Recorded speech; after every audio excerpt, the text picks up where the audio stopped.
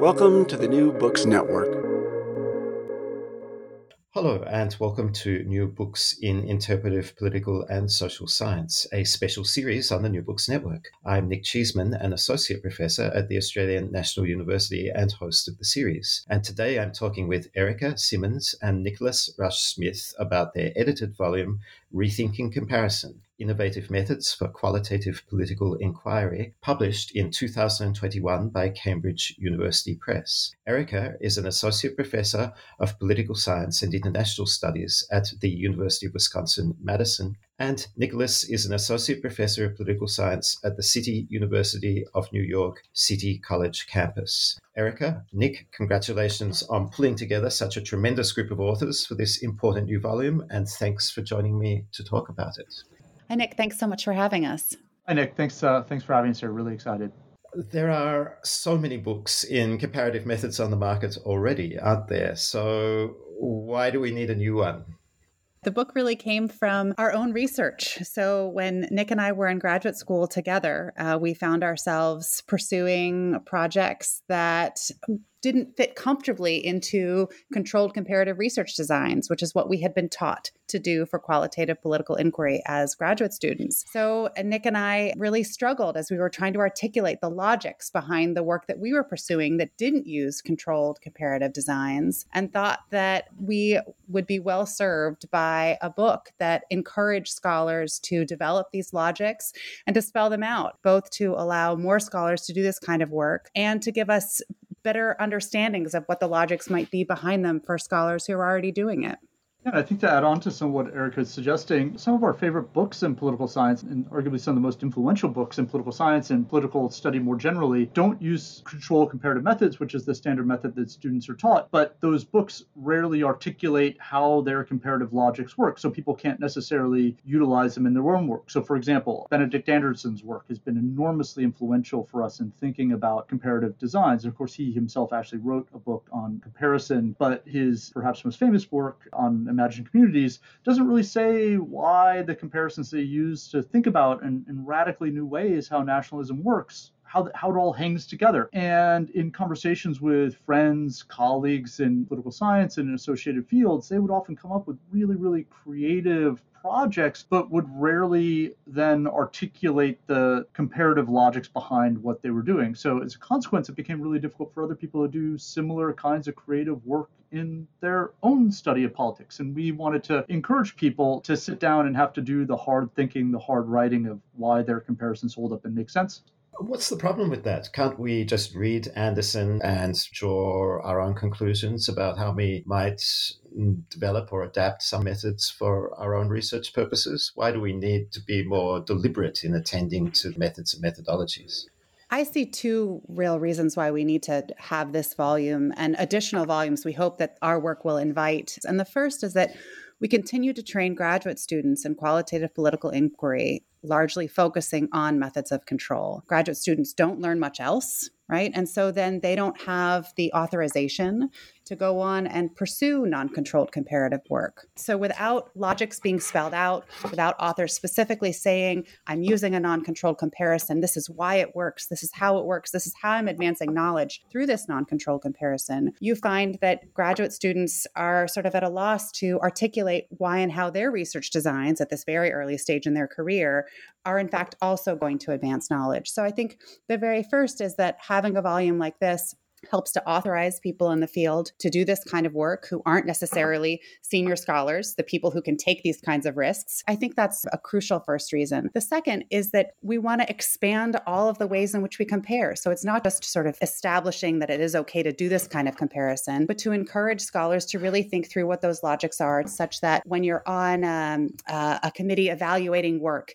you can say, this is why and how this logic works. This is why and how these kinds of comparisons are advancing what we know about politics. So I think it's about both the authorization, but then also about really developing and expanding new modes of inquiry that will hopefully expand how we can think about and study politics. If you think about what graduate training is and is supposed to achieve. It's a disciplinary process in many ways, disciplining individual students on how to think about the study of politics, how to go about the study of politics. One example of that is the ways in which Mill's methods are taught quite frequently, at least in U.S. graduate political science programs, as, quote, the comparative method. And a little bit what we're hoping to do in the volume is, to a degree, perhaps undiscipline the discipline, or maybe alternatively discipline the discipline, by opening up space for students to pursue alternative paths for pursuing the kinds of research questions that they might find interesting, important, but that don't neatly fit into the comparative method understood as controlled research designs. And so the volume is an attempt to open up some of that intellectual space, and to a degree that political space, necessary for students to push the practice of political inquiry further than its potentially existing constraints. What are some of the limitations of controlled comparison in qualitative political science that you're alluding to, and why is it necessary to draw on Jason Seawright's title in the second chapter to go, as it were, beyond Mill? I think Eric and I try to be clear in the volume that Mill's methods and controlled comparisons have been incredibly important for advancing how people understand and think about politics in vital ways. And so we do not want to get rid of controlled comparative methods. That's not the goal here. Instead, we want to open up a sort of wider toolbox, if you will, in part because, as I think we both suggested a few minutes ago, a lot of really important questions just don't fit neatly into some sort of controlled comparative design. And a lot of the most important work that's out there hasn't necessarily rested upon controlled comparative designs, and yet it's recognized as classic work in understanding politics. So we've already mentioned Benedict Anderson's work. You might think of somebody like James Scott's work in Seeing Like a State, which is radically comparative in a lot of different ways. You've got studies of Brasilia, Tanzania, Soviet collectivization that help us illuminate the logics of high modernist politics. But his work, it doesn't rest upon a controlled comparison. The challenge is that because he's James Scott, he can do a book like that. But younger students might not be able to, for lack of a better term, get away with it, right? And by forcing colleagues to sit down and have to sort of make claims about how they've done their own really very creative work, we hope that it can allow students to have a little bit of that space themselves. Yeah, and just to build on that and speak a little bit more specifically to thinking about some of the challenges with control. In fact, literally today, I met with a graduate student in my office who was struggling with finding case comparisons that fit perfectly for the topic she wanted to study because she couldn't find cases where all the alternative explanations for what she wanted to talk about were controlled for in her mind. And so she was like, do I ditch the topic? What do I do? I really want to study this, but the cases don't line up. I can't find cases where I think I can really do the kinds of causal inferential work that it seems like the discipline is requiring right now. So to do a controlled comparison well, right, you have to find cases that are independent of one another. You have to assume that the things that you're holding constant in all of your cases, in fact, are the same thing.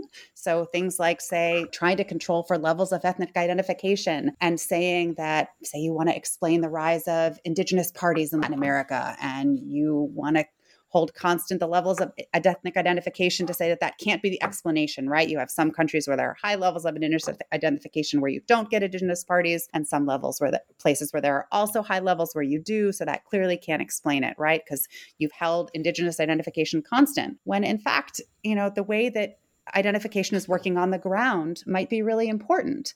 And so you can't say that indigenous identification isn't an important part of your explanation for why those parties emerge simply because the levels are the same across two contexts, right? So there are all kinds of challenges with control, often that it's hard to achieve even by the sort of most basic standards in terms of finding cases without even thinking about the ways in which these variables actually work on the ground and the importance of meaning making around political processes. But then when you do try to take the meaning making around political processes into account, it becomes even more challenging to find cases where you're effectively controlling for alternative explanations across them. And so control is really hard to do. And you're precisely right to bring in J.C. Wright's chapter where he shows us that you can't can't even achieve it if you're comparing individuals, right? There are too many different things that are happening in individual lives to create meaningful explanations, even if you think you've controlled for all kinds of things like income and background and education. So we need to think about what other kinds of alternatives might be out there, given how hard it is to adhere to the kinds of requirements that a controlled comparison puts on us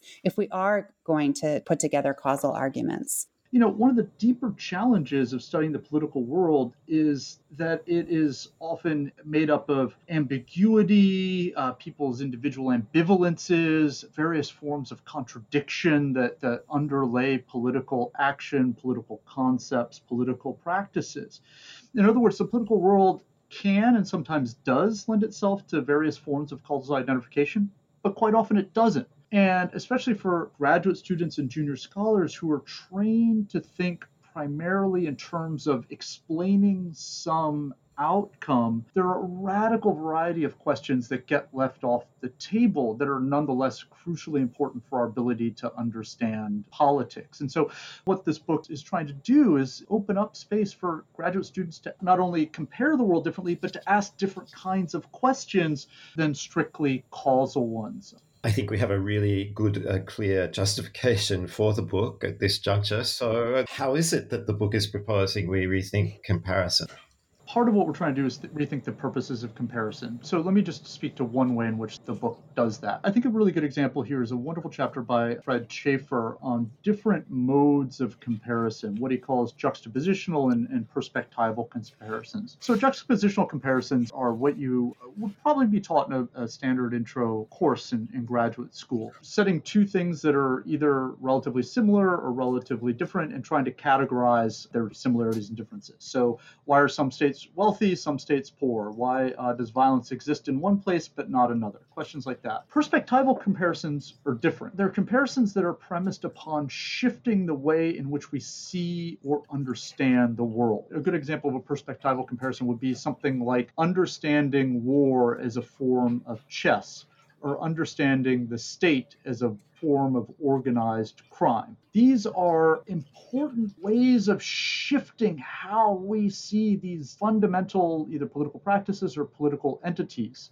war making in the state, that aren't necessarily just about cataloging the differences between these forms of war or that type of state. And so part of what we want to do is, for example, allow students to say, hey, making a conceptual, a perspectival intervention to help us re-see some political phenomena can be an important contribution in its own right. And to give just a very concrete example of this, Tilley's often cited article, War Making and State Making is Organized Crime. That is taught on huge numbers of syllabi, and its main contribution is not so much the explanatory goals in the paper, though that is important. It's this way of shifting what we think the state does and how it does it. Yeah, I think another way in which the book helps us think about the purposes of comparison is through thinking about concept development. And people talk all the time about how qualitative methods is good at concept development. Well, there are ways in which our comparisons can really help in concept development if we think about them a little bit differently. So Amal Hatun and Francesca Jensenius have a chapter where they take a very juxtapositional approach to comparison. They compare three countries, Japan, Norway, and the United States. But of course, these are really, really different countries. And so you're not comparing them with this idea of controlling for anything. What they're comparing them to do is to better understand the ways in which concepts of women's empowerment play a role in what kinds of policies are enacted around all kinds of things that affect women in the workplace in terms of childcare. And they find that understandings of what women's empowerment is, it's really different in these three contexts, which then plays a crucial role in how we think about and challenge ourselves to develop this concept of what empowerment is, how it works, and then how it might affect politics more broadly. So there are all kinds of ways in which if we open up the possibilities for the purposes of comparison a little bit more, then we create all kinds of interesting comparisons that we would never have thought to challenge ourselves to think about. So rethinking that sort of the purposes of comparison really is one of these first crucial steps. Part of what is implicit in what Erica is saying about the importance of our concepts for how we see the world and therefore what we're comparing is where our concepts come from within the world. So at least, American political science, it's dominated by concepts and understandings of history and politics from a Euro-American perspective, for lack of a better term. It has partially to do with the specific history of the discipline's development. But as a consequence of this rootedness in Europe and the United States, we've inherited an awful lot of concepts, an awful lot of commonsensical ideas about how the world operates. But if we shift geographically from where we see the world, and I'm thinking here, Nick, in particular about your own chapter, your own contribution, to different areas, different regions in the world, we can start going about the work of rethinking how we see the world. And so part of the work of rethinking the purposes of comparison is also doing the work of rethinking the perspective from which we are seeing the world. The point about concept development is well taken, but where do we go with that? Do we then say that that is the purpose of the kinds of comparative inquiry and qualitative political scientific research? Or do we then move from that concept development back into work that enables the sort of causal inferential inquiries that many researchers would insist are still critically important to the political scientific project? And indeed, it seems to me, as you said at the outset, that you don't want to push against that, but rather expand the terms on which comparative inquiry is conducted. So I suppose what I'm trying to get at is then, is this a way to say, all right, having redeveloped concepts, do we then move back into a rather more familiar causal inferential mode of inquiry, or do we stop there and go on to some other project? Or are we trying to think about causal inferential work in a different way? I think I'd say all of those things.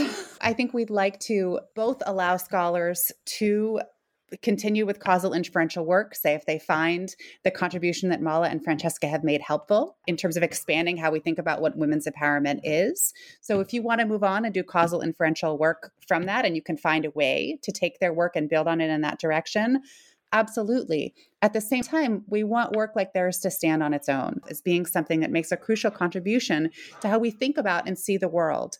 Understanding that there are different conceptions of women's empowerment and that they fundamentally change how we go about our daily lives, how we conceive of who we are in the world, how we occupy a space in politics is a really important contribution in and of itself. I think we can also think about the contribution as allowing us to expand how we think about what causal work is and does in political science. And I think the volume just starts to sort of gesture at this and doesn't fully develop it. But I think it's something that Nick and I are invested in as scholars in terms of saying that causal work doesn't always have to be about very clear causal identifications at each stage, right? That we can talk about conditions of possibility, that we can talk about constitutive relationships in ways that really are causal when we think about them in terms of one thing really does influence, affect, help us to better understand another without necessarily having to understand causality in a way that many of our colleagues who do causal inferential work do. I would agree with Erica that we don't have to sort of throw out the causal inferential baby with the rethinking comparison bathwater. I'm not sure if that holds up, but setting that aside, we'll conduct a poll afterwards. Yeah, right. Yeah, indeed. No, but I mean, the greater point is like the more rich conceptual understanding that we have of the world and a widened array of thinking about the concepts operating in the world then allows us to think about the causes behind either why we get different, say, conceptual outcomes or different empirical outcomes in a much richer way. The challenge, I think, is that a lot of emphasis for graduate students is focusing on understanding the causal dynamics of whatever process they want to understand or outcome they want to understand, but a lot less attention to the sort of terms upon which they're thinking about the thing that they're trying to explain in the first place. So as an example, Sarah Parkinson in the volume very usefully describes some of her process in going about her dissertation fieldwork. And she's trying to understand in her dissertation why one gets different levels of violence in different Palestinian refugee camps in Lebanon. Now, she describes how she set about this work and sort of assumed that she could take the camps themselves as sort of natural units in the world, because in a way that's how she'd been trained to think, that these things existed and this one had high levels of violence, that one had low, and what explains that difference. The challenge is when she got on the ground, she realized that The camps themselves are these deeply artificial things. They are themselves an artifact of any variety of forms of violence. And what she needed to understand was how those processes of violence and the creation of a camp as a violent entity in the first place shaped the subsequent processes of violence. And so a less sensitive scholar might have just accepted the apparent naturalness of these camps. And Sarah wants to push back against that, and it's to her immense credit that she does so, in part because it ultimately allows, I think, a better causal explanation of the dynamics of violence that occurred in these camps. Nick's last comment and his discussion of Sarah Parkinson's chapter, I think, brings us to one of the other big contributions that we want to make of the volume, which is rethinking what a case is. And Sarah's chapter does this very nicely in terms of sort of unsettling this idea of camps as already existing natural entities in the world in a way that I think is really important. I was thinking a little bit about how this idea of rethinking what a case connects to these questions around causality through Thea Rio-Francos's chapter, which talks about the ways in which particular sites, so places in the world, are co-constituted by macro processes, and that we can think about that as a causal relationship. It's a causal story. The two are intimately interconnected and helping to co-create each other. It's a different way of thinking about causality. If we think about, say, in her work, the example of lithium mining in Chile as being part of this macro process that's about resource extraction, that's about global capitalism and how it works, right? And the two work together, and we should study them together. So her chapter is about sort of thinking about a single case study where she encourages us to think about particular sites as part of these global processes, and that's a way to think about single cases, not as sort of single cases as being constituted by multiple different observations, which make it in fact created by multiple cases, right? Which is how the field often talks about a single case study is not just a single case study because it's made up of all of these individual different moments or things that we can study that help to make it more than one case. But in fact, it's more than one case because of the way it's tied to these big global processes. It's not just a way of rethinking a case and what a case is and how we study cases in political science, but it's also a different way to think about causality. And her chapter, she characterizes that method as citing an extension, a reinterpretation, a building on Joe Soss's casing of a study rather than studying a case. What's Soss doing with the juxtaposing of that casing the study versus studying a case? And just to say a little bit more about Rio-Francos's chapter, then, how is she developing that? What Joe is doing in his chapter is going back to some of what Nick was talking about a little bit with Sarah's work, which just is to say that so many political scientists sort of begin their projects by thinking cases exist out there in the world, right? They're things that we can identify and look at, and we arrive at our projects and the cases sort of are already there. And instead he challenged us to think about the way in which we are actually casing our studies, right? So that throughout the entire process of doing our work, we are creating the cases that we are studying. And this upends how we think about what a case is. It means that you can arrive to your research project not knowing not just what your case is a case of, because we're all asked that sort of in the beginning of our work, right? What is this a case of? But instead to say, like, how is this case produced? What about this is a case? So what Joe is really doing is helping us see that as we arrive at our studies, we should not arrive thinking that we already know what the cases are, let alone what they are cases of, but that we should imagine them as being imbricated in any number of processes. So for his own work, he arrived at studying welfare institutions and ultimately began to treat them and think about them as cases of political participation. They weren't constituted as cases of political participation when he arrived to them. He didn't think about them that way when he first started to study them. And in fact, he had to make the case to any number of people that participation in welfare institutions was actually a process of political participation. And so it opens up a new way of thinking about how we understand what our cases are, that they don't exist already out there in the world, but we in fact produce them as scholars actively through our research process. And one of the points that I think he makes nicely in the chapter that Nick and I have brought up a little bit in this conversation already, but that we want to echo, is that he asked this question about, he says, I came from a position of privilege. And so I was authorized to challenge this traditional perspective on what political participation was because I had this position from which I was working. And is that possible for other scholars? And how do we make that more possible from other scholars who are coming from different positions? And hopefully the book does some of that work by having a chapter that they can cite by Joe Sauce, who says, this is not just an okay way to approach your cases and to think about your research, but it's one that can be extremely productive and help us better understand the world. And I think to kind of build on that, Nick, you asked of what Thea Riafrancos is doing in relationship to Joe. And I think what Thea is doing that's so vital and so important is and this is also true of Gillian Schwedler's chapter on encompassing comparisons, is both of them are pointing to the importance of paying attention to global processes, or at least trans-country processes. And the ways in which sometimes when we try to explain why country X and country Y are similar or different along some relevant dimension, we lose sight of that inherently global nature of what we might want to study. So in Thea's case, she's trying to understand the political sort of dynamics behind and consequences of the shift to electrification, electric vehicles and things like that. This is a huge global process. You've got lithium being mined in Chile, conferences of mining companies happening in Las Vegas, lobbyists in Washington, D.C., pushing representatives, manufacturers in China, Germany, and a number of other countries actually producing end product batteries. Then you face a dilemma of trying to figure out, well, how do you study this global process? And what Thea is trying to make an argument for is that it doesn't make sense on a certain level to compare lithium mining in Chile with a conference of battery makers in Las Vegas. Those two things are not comparable, but they're deeply interlinked together. And so if we're going to understand, in this case, the shift to electrification and what its political consequences will be, we have to think about the interrelationship amongst seemingly discrete sites in relationship to this whole global process, even as we're not going to be necessarily comparing discrete site A with discrete site B.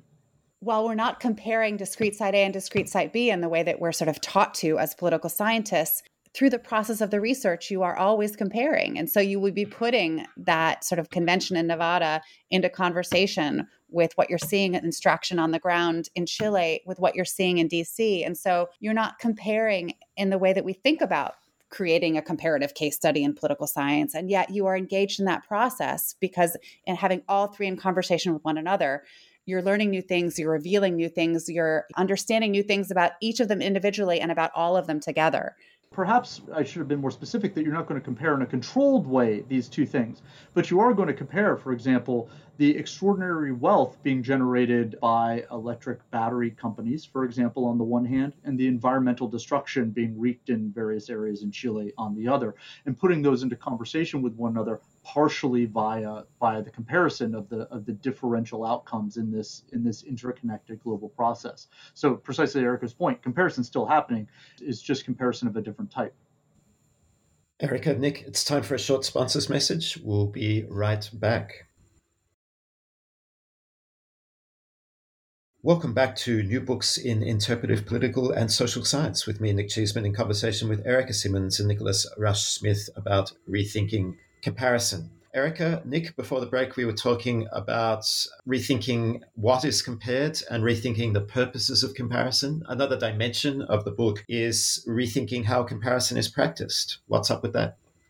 Well, so we were chatting a little bit prior to the break about Thea Riafrancos' chapter, and I want to be clear that part of what's going on in the book, and Thea's chapter is a great example of this, is we're trying to provide students a toolkit about how to go about new forms of comparison. A number of different chapters in the book do this explicitly. Gillian Schwedler's chapter on encompassing comparisons, Jonathan Obert's chapter on complex comparisons, Ben Reed's chapter on different foci in comparisons. There's a lot of actually practical, pragmatic ways for students to think about things. And part of what was important to us was precisely providing not only an abstract discussion of the whys and the whats, but concrete lessons about how to actually go about doing comparison differently. But also, and I think this is really important, to help maybe authorize and hopefully to a degree encourage students to think about developing new comparative tools of their own and their new research projects. This entire book came out of Erica and I, in our individual dissertation projects, having some difficulties explaining exactly what we were doing, like why our comparisons hung together. And so we had to figure out how to explain it. And I think that that's something that the next generation of students, next generations of scholars can do for themselves. And hopefully this book provides like a set of chapters of about how to go about publishing some of that stuff. I think one of the nice things about this book is that many of the chapters fit in all three of these areas. So that many of them help us rethink the purposes of comparison. Many of them help us rethink what is compared. And many of them help us rethink how comparison is actually practiced. So here, Mala and Francesca's chapter also helps us rethink how comparison is practiced, right? We sort of have conceptual comparison that's going on with them. And I think even our own chapter that looks at comparison with an ethnographic sensibility and really draws on our own work, my work in Latin America and comparing responses to market reforms in Bolivia and Mexico, and Nick's work on vigilantism in South Africa, where we both talk about the ways in which an ethnographic sensibility as a way of thinking about the comparison became critical. Now, to be totally honest, my own research didn't really start that way, right? It wasn't until I got to the field. I had gone to the field with a perfectly designed, controlled comparison where I was going to look at moments of market reforms where there weren't protests, and one moment of market reform there was a big protest, and try and hold as much constant within Bolivia as I possibly could. And all of that sort of exploded as things changed on the ground in the field for me, and grants got pulled and things happened in Bolivia such that I wasn't able to study what I wanted to, and I had to rethink it. And all of a sudden, given what I knew about what was happening in Bolivia, meaning making around water surged to the top of what was really important. And so then I redesigned a comparison that put meaning making at the center, where the ethnographic sensibility that I brought to the work allowed me to sort of rethink what the comparison could be about and how I would structure it. So that when I picked another case, I chose it around meaning-making practices that I thought looked similar around very different market reforms in Mexico. There's a lot in the book that sort of allows us to come up with just a few of these different ways in which we say, look, here's another way where you might think about comparing, and here's another one. And our hope is that even though these are just a few chapters, that there are all kinds of different ways of comparing that are out there, and that maybe the book will inspire people to think about what the other possibilities might be. I think we just have a little bit of a taste here. And hopefully there are more and more and more chapters and articles out there that do more of what Ben and Mala and Francesca and Thea and Jillian and Nick and I and sort of all of the authors in the book are up to. Nick, could you speak to your contradictions of democracy and on this adoption of an ethnographic sensibility in comparative work? I think in a way this speaks to something of the genesis of the book in the sense that Eric and I were in graduate school together in the same cohort and trained in part by Lisa Wedeen, in part by Dan Slater. We shared them as advisors. And so we had a similar set of experiences in grad school, and then also had a similar set of questions emerging out of our respective experiences of field work when we came back. And in my case, I was trying to understand, amongst other things, how vigilantism occurred in South Africa, and there were a variety of arguments that existed out there. In the literature that I selected field sites to ostensibly control for, to help explain away or help to eliminate existing explanations in literature, a kind of classic Mills method design, similar to Erica. That when confronted with empirical reality, I saw the ways in which these ostensible control variables still impacted actual practice. So to take one example, some scholarship would explain vigilantism as a process of, it has a relationship to political parties, political mobilization, political entrepreneurs, those kinds of things.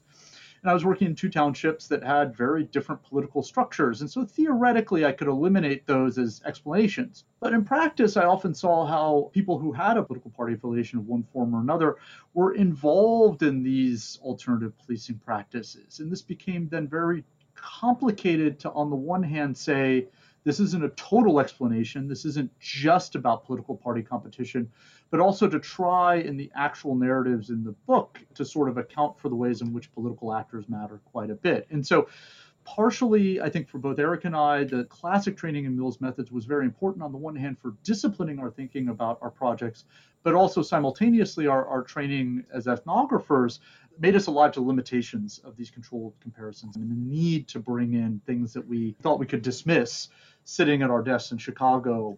And the mentoring we received as graduate students was really key in that process, because not only were we trained, and when we went into the field by Lisa with her interpretive approach to seeing the world and thinking about it, and with ethnography as her core methodological approach to her work, and by Dan, who takes a much more controlled comparative approach to the way that he sees the world. So those were sort of two foundational pillars to how we approach the work. But when we returned home from the field, we were encouraged by both of them to let the project go where it needed to go. Both of them saw value in the questions we were asking and helped us think through the data that we were talking through with them. And I think we both felt free to say what we wanted to say.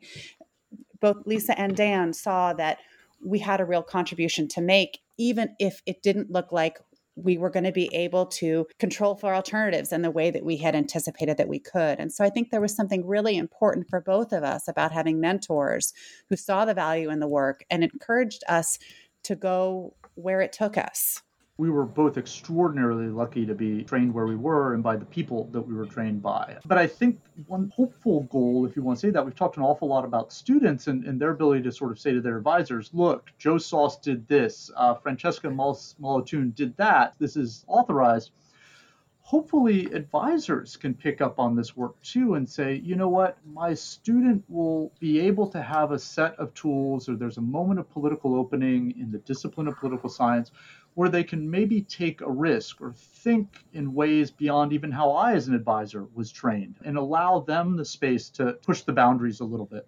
That type of mentorship then calls for a certain amount of risk-taking by the mentor themselves too, right? The risk that it goes wrong, and then the supervisor is blamed for the outcomes of the supervisees. So this is a reflection again on what generous people, both Dan Slater and Lisa Wittin, are intellectually, but also with their time, and I gather very judicious with their advice and supportive of projects like yours. Yeah, it's a difficult challenge. We want our graduate students to get jobs. And so there is an enormous amount of anxiety in how we think about advising them. It means that I think all of us as advisors are often more conservative than we would be in our own work, whether we're pre or post tenure, right? We're afraid to authorize them to take those kinds of risks because we really want them to be employed. And we don't want, from our position of privilege with a job, to be telling them it's okay to go off and do, whatever it is. So I think we really do hope that the book will empower advisors to feel a little bit better and encourage their graduate students to tackle really big questions, even if it doesn't look like there's an easy way to design a case study where they think they can do the kinds of causal and inferential work that much of the discipline asks for right now. No, I think that's right. And jobs are tough to come by in the academy these days. Part of our hope is not only to authorize students, authorize advisors, but hopefully help shake up the discipline a little bit to value a diverse range of work. There are valuable contributions beyond causal explanations, important though that is, and we don't want to gainsay that, to be very clear. Somebody who's making a conceptual intervention, somebody who's making a valuable contribution from the point of view of area studies that has the possibility of enlightening us all. And so I think a little bit of the goal here is to expand the range of work that's legible, to use Jim Scott's phrase. Maybe one cause of anxiety relates to a recurrent theme in the book that we haven't touched on, but it comes out, I think, very nicely in the epilogue with Lisa Wittin, and that's the question of generalizability. Jason Seawright discusses whether or not external validity is necessarily a feature of comparative methods or not. What do you take away from the conversations that you've had with contributors to the volume about how qualitative political scientists might adopt methods methods towards, if you like, with George and Bennett, contingent generalizations or other ways of thinking about generalizability and representativeness that are not those, again, the controlled comparative method? Nick and I had a number of conversations about how the kinds of questions we were asking about comparison challenged us to sort of say, okay, are there different ways in which we should be thinking about generalizability? We're taught that it's the most important thing we do, right? You don't just study a single case, unless you're a single case in the United States, of course, in which case it doesn't really matter. You don't just study a single case. You study a case in order to better understand, to create theory, to better understand other places. And yet the ways in which we're thinking about comparison here push us to think about how should we think about how the insights that we generate travel, and should we be thinking about them differently than we've been taught to?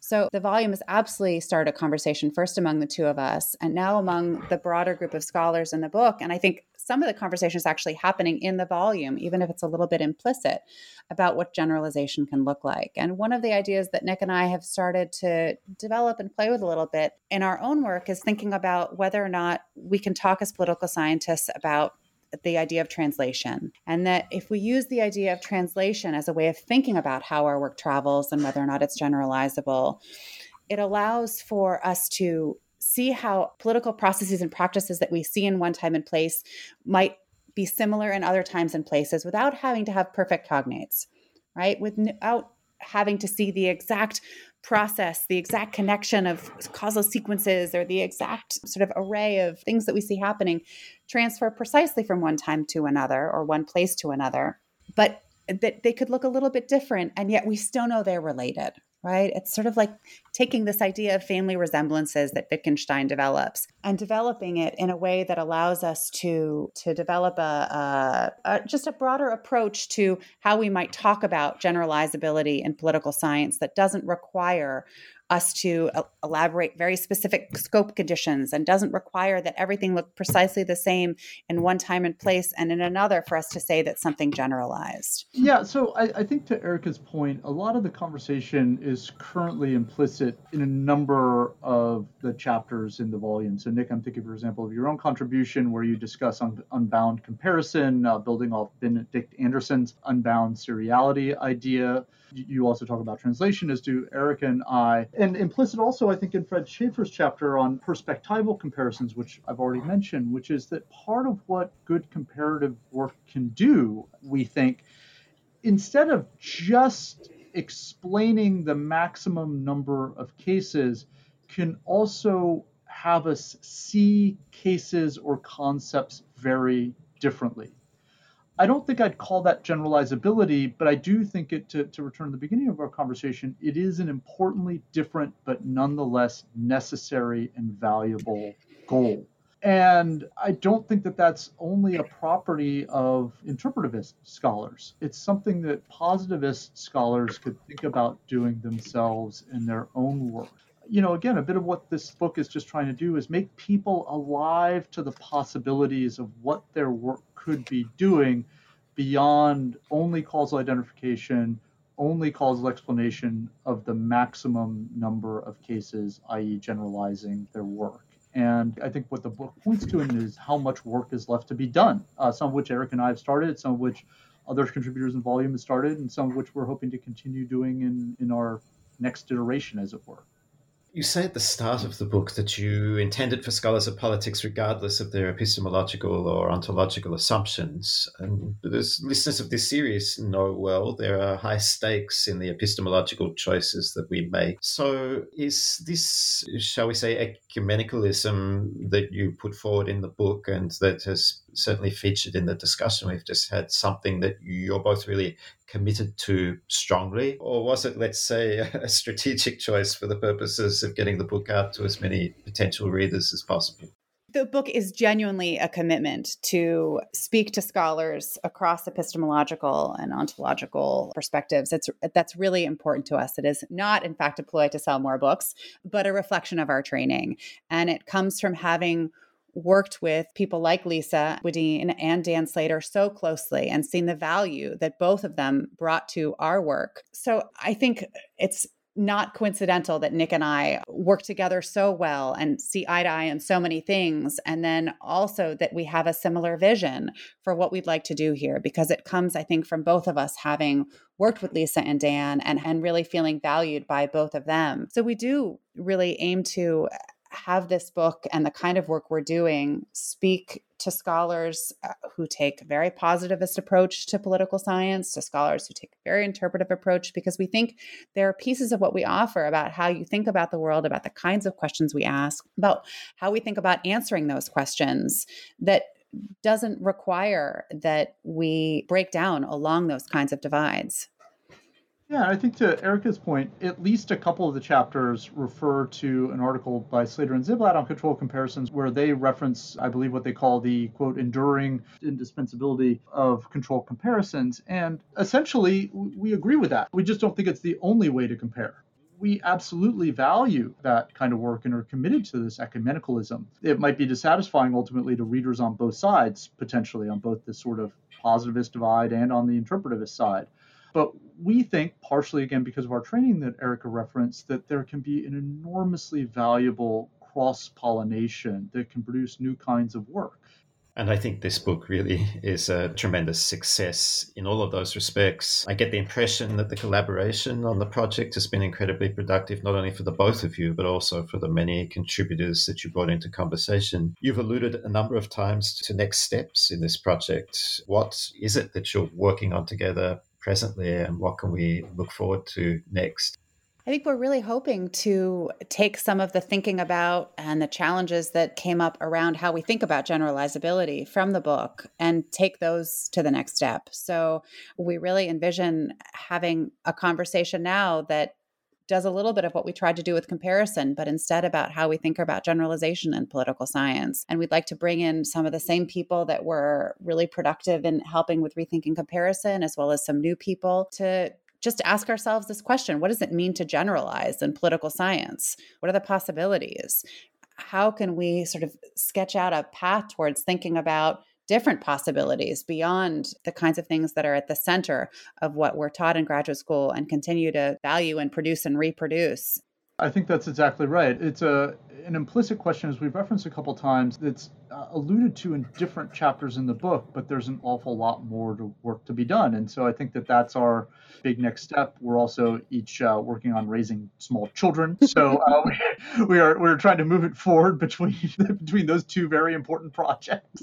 Yeah. But I think as a collaboration, that's the big next step. And we're excited to keep the conversation going, both with people who we've been enormously privileged to be able to work with up until now, and hopefully some new co-conspirators, as it were, to help us develop new conversations. Working on this project has been the single most valuable and exciting thing I have done as a political scientist. It has been a labor of love, no question, but I have really loved it. And working with Nick has been so rewarding, in part because he's just a wonderful collaborator, but also because I felt like we have really pushed forward a conversation that people are eager for, that it's just exciting and invigorating to think that we are potentially helping to shape future projects in political science. It's felt like such a rewarding experience. It's been amazing to work with Erica as well. She's an unbelievable collaborator, kind, generous, thoughtful, and always pushing me to think harder and us to think harder collectively. But it's also been really exciting and really rewarding for both of us to see the generosity of spirit from the contributors to the volume. So this started out as a conference here at City College, and what was so striking about it is that folks who ostensibly were on different sides of various methodological divides ended up having an enormous amount in common.